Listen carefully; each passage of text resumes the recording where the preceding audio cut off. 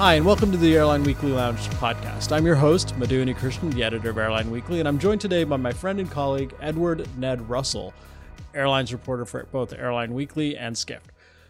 Today we talk about some of the things we heard at a recent U.S. airline industry conference, held via Zoom this year, not live, and about the bullishness most airline CEOs have on travel's recovery, probably this summer. Of course, no one knows when business travel will recover, but they're still pretty confident about that too. And we also talk about when long-haul international travel might come back. Thank you for joining us. Please check us out at airlineweekly.com, and new issue drops every Monday, and we update the site throughout the week. Hope you enjoy the podcast. Hey there, Edward Ned Russell. Thanks for joining me again this week. How you doing, Madhu? I'm doing good. Thanks for, let's talk all things airlines. There's a big investor conference this week in the U.S., JP Morgan Chase, where several airline CEOs spoke about their outlook for the next few months and the rest of the year, as well as that Southwest CEO Gary Kelly spoke to the Washington Post, which I believe you listened into. So let's start with that. I mean, what my takeaway from listening to all of this was that all these CEOs are a lot more bullish than they were a few months ago. So let's start with what the top line that you heard from the conference, Ned. Yeah, the top line is everyone sort of has their eyes on summer. Bookings at a lot of airlines, not every airline, started to turn around in February and tick up, which could be the inflection point executives were sort of talking about in January. But bookings for when? For travel when? They didn't say. They said forward bookings. Now, we know that the booking curve or window is shortened a lot. Right.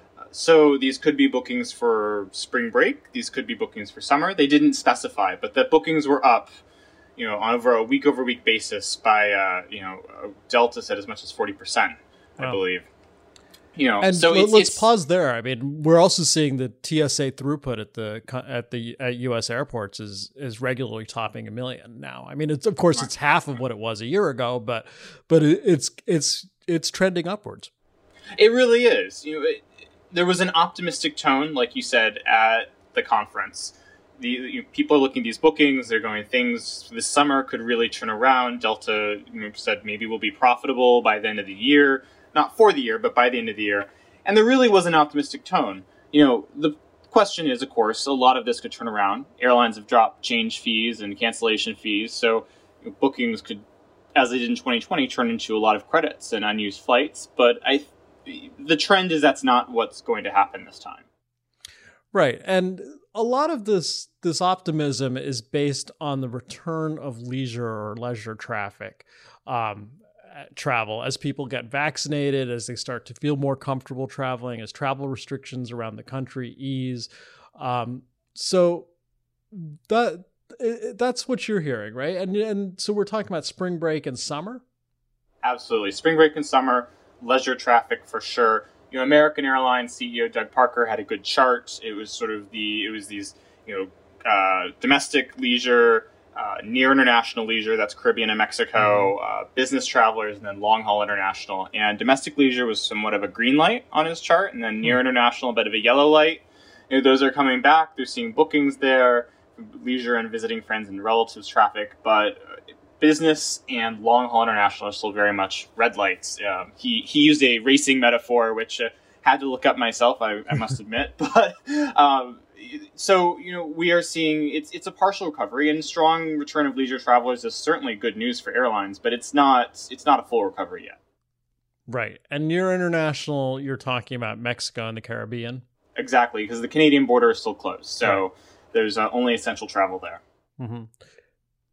United CEO Scott Kirby said something that I haven't actually been able to fact check, but I'll take his word on it, that a lot of sort of beach destinations in Florida and the Caribbean are back to pre-pandemic levels of traffic, which I found surprising, just given all that you read. Now, I mean, I don't know, Madhu. It doesn't surprise me that much, because when I was writing through the winter about some of the Rocky Mountain and California desert destinations, Palm Springs, Montrose, Steamboat Springs, I mean, capacity at least was going to be at pre-pandemic levels through the winter. So, Florida has seen a lot more extra flights or flights come in than even those mountain and desert communities. So I could see traffic getting back or nearing pre-pandemic levels. We can't guarantee that, but I could see that happening. It doesn't surprise me. Yeah, well, Florida seems to be a bottomless pit for airlines to throw capacity at, and just insatiable beast, right? It just swallows capacity. It really does. It's shocking, but yeah, it seems if there's a Florida flight that can't make it, it's the odd one.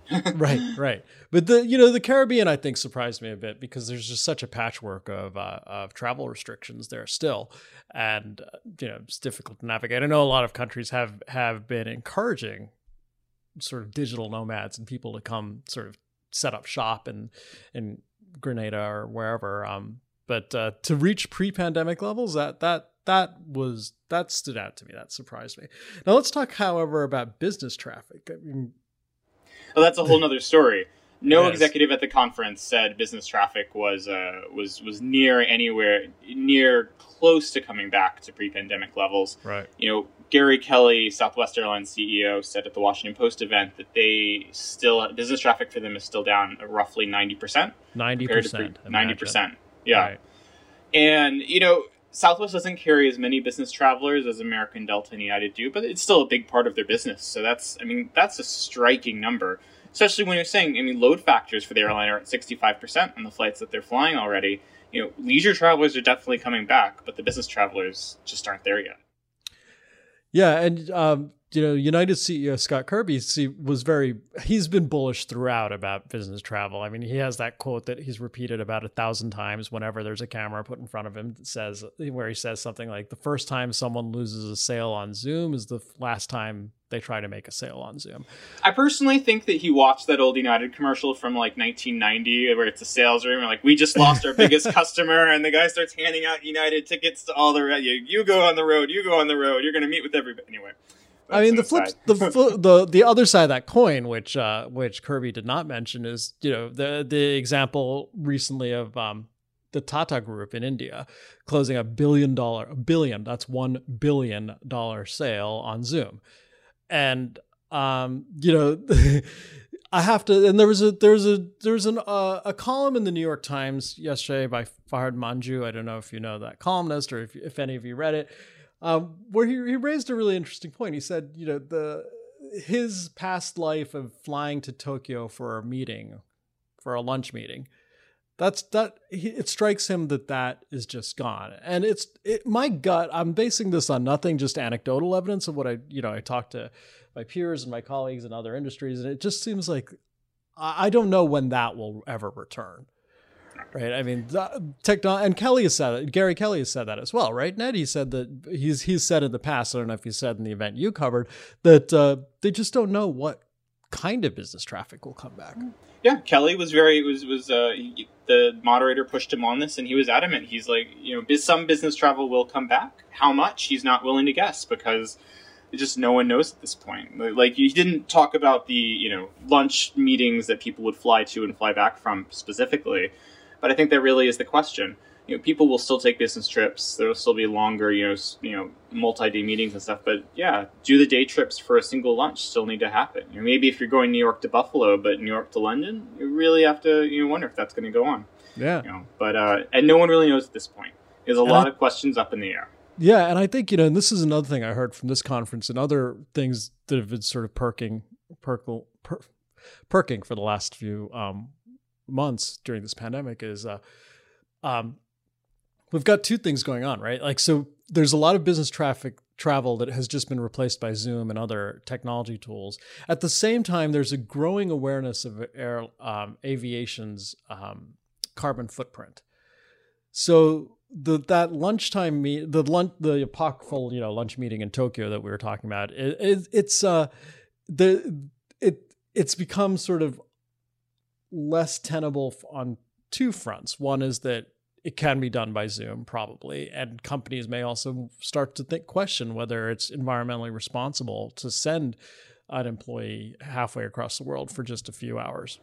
Absolutely. And you know what, Madhu, both you and I have been covering the U.S. airline or the airline industry for years now. One thing that has struck me about just the most recent earnings calls among the U.S. carriers is, every airline talked about climate initiatives during their call. Not a lot of comments, a few minutes. But the truth is, in the past 8 years, could probably count on two hands the number of calls where climate initiatives have been mentioned during an earnings call. And now we've got pretty much every airline at least mentioning them once, which is it's pretty. There's been a dramatic shift, and that's clear. Oh, absolutely. I mean, I remember in the sort of the end of the last decade, or the beginning of the last decade, we're in 2020s now, when the airline industry fought the EU's plan to include airlines in their cap and trade system at the time. The airlines fought it tooth and nail and went on about their sustainability and how they were going to reduce carbon emissions get to carbon zero and by 2050, which at the time was 40 years away. And now you hear them all talking about their climate initiatives. It was interesting. I just was listening from the same conference to the CEO of Aircastle, which is a lessor, and he made that exact point. He said, "Well, we were talking about getting to net zero by 2050, but that 5-decade long argument is just not working now. The climate, so to speak, the environment, everything's changed." Yeah, no, it's clear in the messaging, and I think the next question is, will it come through in the bookings and the consumers? Like you said, our business is going to start to take more of an interest in that. And I don't think we have an answer for that. It's something that's going to play itself out, but there seems to be a greater consciousness of that at this point. Yeah, for sure. And before the pandemic, one of the bigger news stories in the airline industry, or quirkier news stories, was the flight shaming movement in Scandinavia. That started in Scandinavia. It almost feels to me as if that movement went from being sort of fringy to very mainstream now, where even airline CEOs are talking about the potential of flight shaming or talking about their environmental response, their sustainability and their responsibility. So it'll be interesting. I don't know. I can't answer about the lunchtime meeting. I don't think any of us has that crystal ball. Yeah, I mean it's going to be a question. Let's see what's going to happen, and it's different for us aviation journalists because you go to an event, you see a plane, you get some interview questions and stuff. I'm not trying to say that it's good on an environmental level, but at the same time, it's coverage that people like, and it takes going to do that. You can't really do that over Zoom. So yeah, we shall see.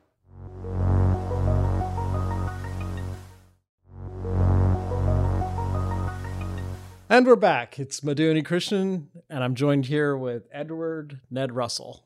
Hey, Ned. Hey, Madhu. So before the break, we were talking about business travel. Let's talk a little bit about leisure travel. I was just reading something in The Economist. In the U.S., household savings have gone up by $1.6 trillion during the pandemic. Now, Scott Kirby, others, United CEO Scott Kirby, Ed Bastian, and I believe Spirit and Allegiant have all said, well, there's so much pent-up demand. People are going to be spending this money on vacation. As soon as they get vaccinated, they're going to go on a vaxication and start traveling like they never did before. What are your thoughts on that? Well, as the only person on this podcast that is vaccinated at this point, I shall say from personal experience that I am not planning any vax vacations. I plan to visit my mother.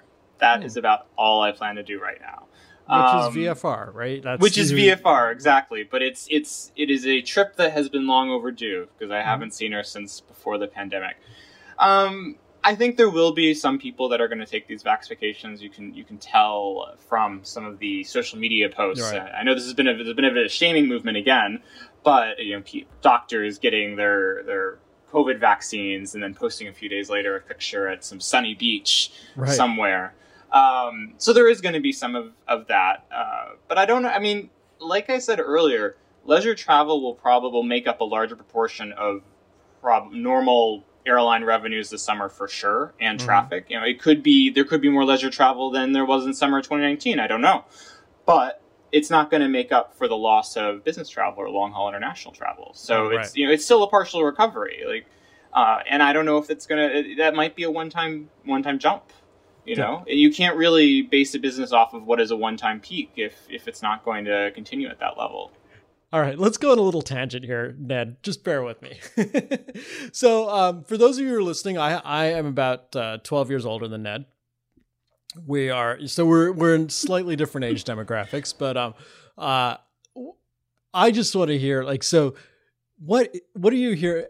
Ned is a millennial. I'm firmly Generation X. And I just want to hear from you, like, what you're hearing from your peer group about whether they want to travel. Like, I know you want to fly immediately, but that's you and you're weird. But like, like I think a lot of our audience listeners might want to fly too, Madhu. You might be the odd one out, but just saying. Maybe. Yeah, I don't particularly like to fly. But anyway, what are you hearing from your peer group? My peer group, everyone is planning a trip to visit family. Interesting. Right. I don't hear anybody planning anything else at this point. Mm-hmm. I admit from amongst my peer group, not many of us are vaccinated yet. You know, We're all in our 30s and not in high-risk categories for the most part. But as I'm talking to people, everyone's focused on, this summer has to be, okay, see the family we haven't seen in over a year. Right. Let's do those trips. There's talk of, should we get together and do something? But, whereas before we might have talked about meeting in France and, Mm-hmm. taking the kids and everything, it's now about, well, we could rent a house in Colorado or something. I mean, yeah, we would still fly, but we're not going to be taking as big of a trip, or they're not going to take as big of a trip as we would beforehand. So yeah. Yeah. Now let me also not prefaces, but let me add here. I think this is a good time to add that both Ned and I are lucky enough to have kept our jobs, and we understand we're speaking from a place of a relative privilege. Absolutely. But, I mean, one of the things that it's interesting, you mentioned the travel to visit family. I'm hearing that as well from my peer group, but I'm also hearing a lot of people, in many cases, their children are going back to in-person school for the first time this summer. And so, like, when they normally would take a vacation, they're just focused on getting their kids back to school. The other thing, that I hear a lot is home improvements. Instead of planning vacation, and I'm talking about a fairly well-traveled bunch. I mean, instead of planning their usual vacation to somewhere as soon as they get vaccinated, they're talking about, like, the backyard landscaping the backyard or renovating the kitchen. Now, Scott Kirby interestingly said he thought all that expenditure was mainly done, that people had already put in the new kitchen. That's a direct quote. Oh, I do not think so at all. So I mean, you could just look at Home Depot's earnings to see that that's not true. I have a nanny share for my son, and the other family, they're the only people I see that are in my bubble at the moment. We're just talking, they are trying to get some work done on their house, and the contractors in the region are just so behind because there's so much demand. They said it's 3 or 4 months out before they can lock anyone down. There's very much still a lot of demand for home improvement, and it's not done yet. No, that's for sure. And that $1.6 trillion has got to go somewhere, and I suspect it's not, at least in the near term. My gut, at least from my peer group, is telling me that that's not going on vacations to French Polynesia. It's going on new furnaces and new stoves. I think it's visits to family and, home improvement and stuff. Long term, what I really do wonder is whether the whole pandemic is going to sort of shift some of the travel paradigm. And, this doesn't bode well for the airlines that have really built their businesses on long haul, explore the world kind of things. But, I've really spent the pandemic exploring really what's within about a 4-hour drive of my house. Mm-hmm. And, I want to get on a plane and travel again, but I have found a lot of beautiful places within a 4-hour drive of Washington, D.C. And I will really think of visiting those places again, alongside going somewhere international, which before I probably wouldn't have. So, And I think a lot of people have. I've spoken to a lot of my friends who've learned a lot more about their, vicinity to spend time in. So, yeah. And I mean, to sort of build on that, I mean, I think a lot more people are discovering the great outdoors. Ned and I are both avid runners, so we spend a lot of time outdoors. But I'm really surprised by, you just have to look at like the sales of outdoor equipment, which I was randomly looking at the other day, and companies that make that equipment as well. And or just talk to your peers and see how many people have taken up hiking or taking a vacation. I live in California, to Yosemite or some such place, not jumping on a plane to go to the south of France for a wine tasting tour for a week. You know, it is when that's even possible. Of course, that's not possible now. And bringing that around, it really makes you think about the airports in Colorado that we mentioned earlier: Montrose, Steamboat, Palm Springs, Jackson Hole. Are the Bozeman, Montana, which Southwest just announced new service to. Will those airports? Will those new flights stick around? These could become major outdoor destinations. They were before, but permanently larger destinations than they were because of the pandemic. I think that's definitely a strong prospect. Yeah, like I said, no one has a crystal ball, and that's another trend. Is that a structural shift? The first structural shift we talked about is whether Zoom is going to replace the lunchtime meeting in Tokyo. The second is whether this leisure traffic in the U.S. will still go to these outdoor locations: Salt Lake City, Denver, Kalispell. These are all places that are seeing more service. Delta's bidding on Alaska this summer. I don't know I was just seeing they've added 4 new routes connecting Anchorage to several hubs, including New York, for the summer. Betting on domestic outdoor travel. Yeah, it's an interesting structural shift. Now, we got a few minutes left. Let's talk about long haul international and what we heard from the conference. That I think everyone admits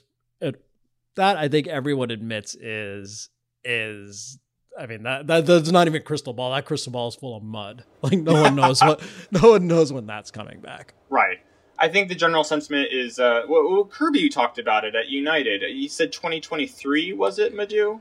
Yes, and he believes that United is best positioned to take it. Of course, he's going to say that, take advantage of it because of its coastal hubs, and its existing route network. But we just don't know when travel restrictions are going to start lifting.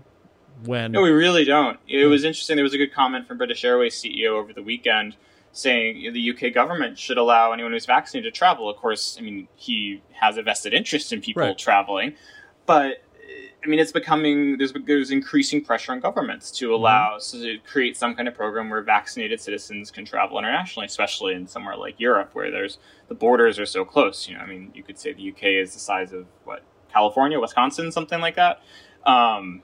Our UK listeners should not correct me. Thank you very much. You could feel free to correct him. It's er@skift.com.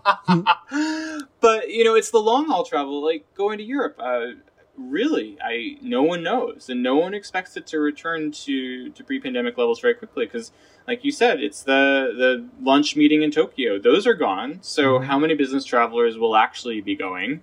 And if they're not going, long haul international from leisure is very peaky. We're talking about summer flights and then dropping off for the rest of the year if there's no business traffic.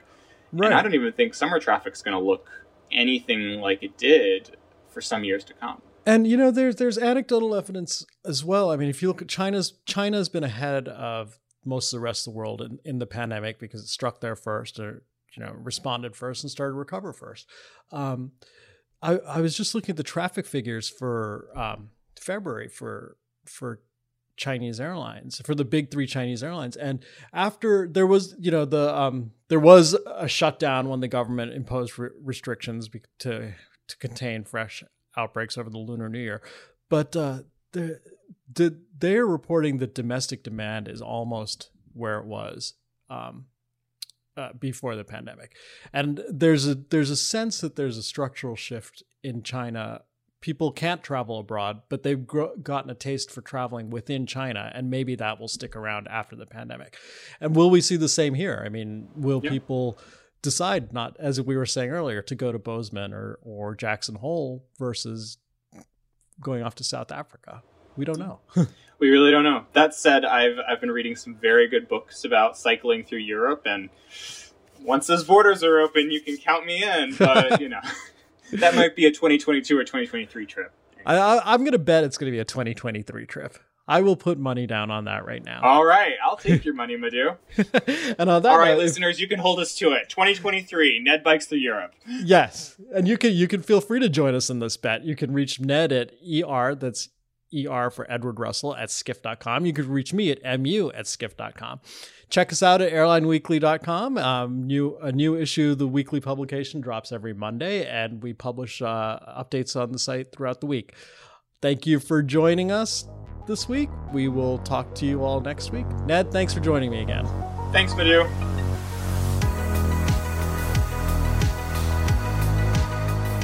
Thank you for joining us for this week's episode of the Airline Weekly Lounge podcast. Should you have comments or questions, drop editor Madhu Unikrishnan a note at mu@skift.com. And of course, check out airlineweekly.com for a new issue every Monday and updates on the latest airline news throughout the week.